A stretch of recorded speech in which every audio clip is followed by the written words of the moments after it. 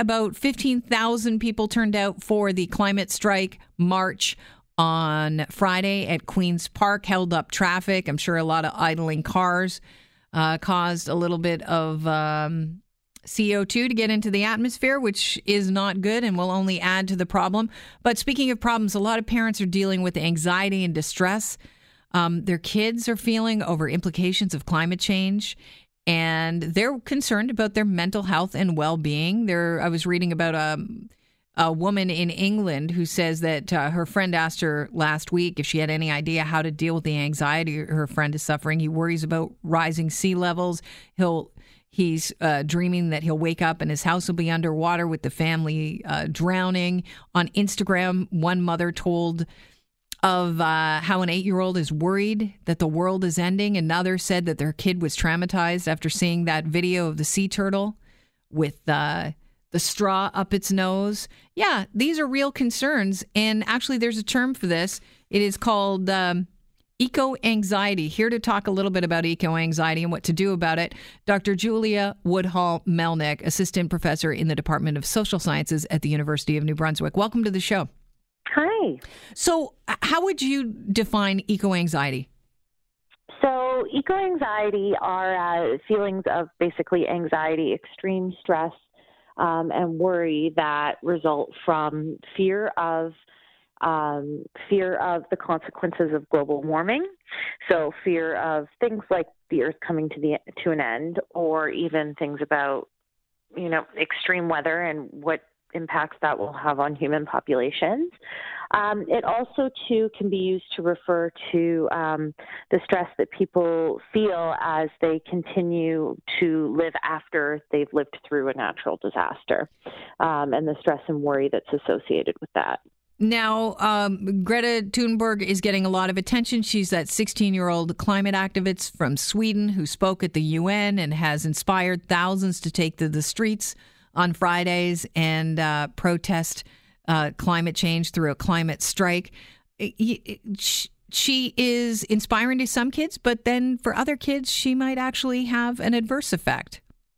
Absolutely. And I mean, we definitely need the message out there that something needs to be done about the changing climate. Climate change is a reality. We have scientists that are absolutely convinced, climate scientists, that this is happening. And in all honesty, the way I see it is I understand science and scientific rigor. And if our top scientists are telling us this, it is happening. So she's definitely bringing forth a message that I believe needs to be heard. However, you're right. This does have a big impact on our youth. And, I worry about some of the research I do on natural disasters and floods and mental health after. When I bring that home with me at the end of the day and talk about it, I see the look on my four-year-old's face as he worries about some of these big concepts I'm talking about. So how do you counter that as a parent? And what can parents do if they see that their kids are, they want to take part, they want to do something, but they are feeling overwhelmed by this idea of climate change? So there's a few things that I've tried specifically with younger kids. Myself personally, I do some reading at a very accessible level. There's some good books out there that explain climate change to kids in a less scary and threatening way that people can absolutely go for, purchase and read, or rent and read to their children. But when it comes to the bigger picture of things, I think that focusing on hope and action with youth are a few things that are very important. When we're blasted with messages of the consequences of climate change, and we're not given any way to counteract what's going on, we start to see things as being very hopeless, and we start to worry immensely. So I think that at some point in the messaging, we do need to turn to some of these messages of hope. So what can youth do to take back some of the control that they feel out of control? Yeah, and it's a good thing to get out and march, but now the march is done, and now your kid is just alone with this thought, okay, what now? Would a good idea be? I hear that planting trees is one of the best things you can do for the planet. Would it be good to get your kid involved with something like that? Absolutely. So Dalhousie University actually is, they have their student mental health services, has started to give out eco prescriptions. So these prescriptions, just like you would see a prescription for antibiotics or something of the sort, are given out to youth who come in with eco-anxiety, because it's not uncommon for us to hear university students say things like, I'm not having children because the earth is going to end and I'm not contributing to that. Or, what's the point? So what they've been doing with these prescriptions is actually prescribing some way that youth can take action. And some of those ways may be things like, volunteering at a community garden, planting a tree, spending some time in nature to sort of reconnect with the earth and what's happening with the earth. So this is actually something that mental health professionals have started to employ as a mechanism for promoting hope. Let's talk about the importance of maybe giving your kids some perspective of balancing these horror stories, the catastrophes that are going on around the world, with some stories where you can actually find out, good news about the environment. Mm-hmm. I think that's really important. I mean, I think that often in news cycles, we do focus on the negative, right? Catastrophe sells, right? Mm-hmm. So oftentimes, especially when youth are inundated with things like Facebook and all this stuff, they're getting these short little messages that we don't ever really dive deep into.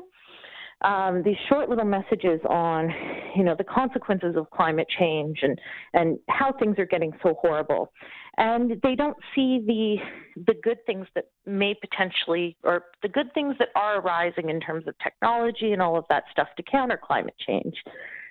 So a good example I like to think of is the study that came out that said if we plant like 300 trillion trees, we can absorb the current amount of carbon that's excess in our atmosphere.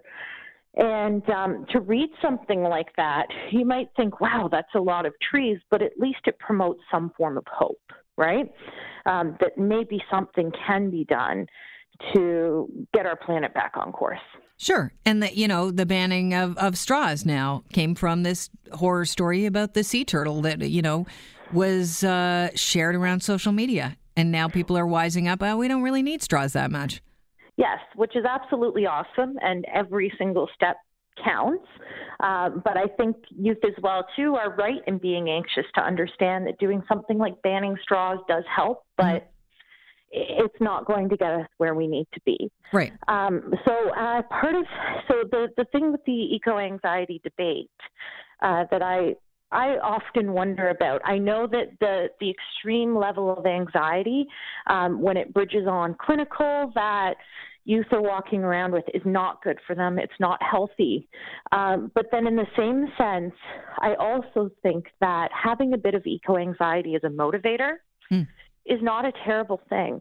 So I do kind of wish that older millennials and Gen X and boomers and stuff would maybe absorb some of the eco-anxiety from Gen Z.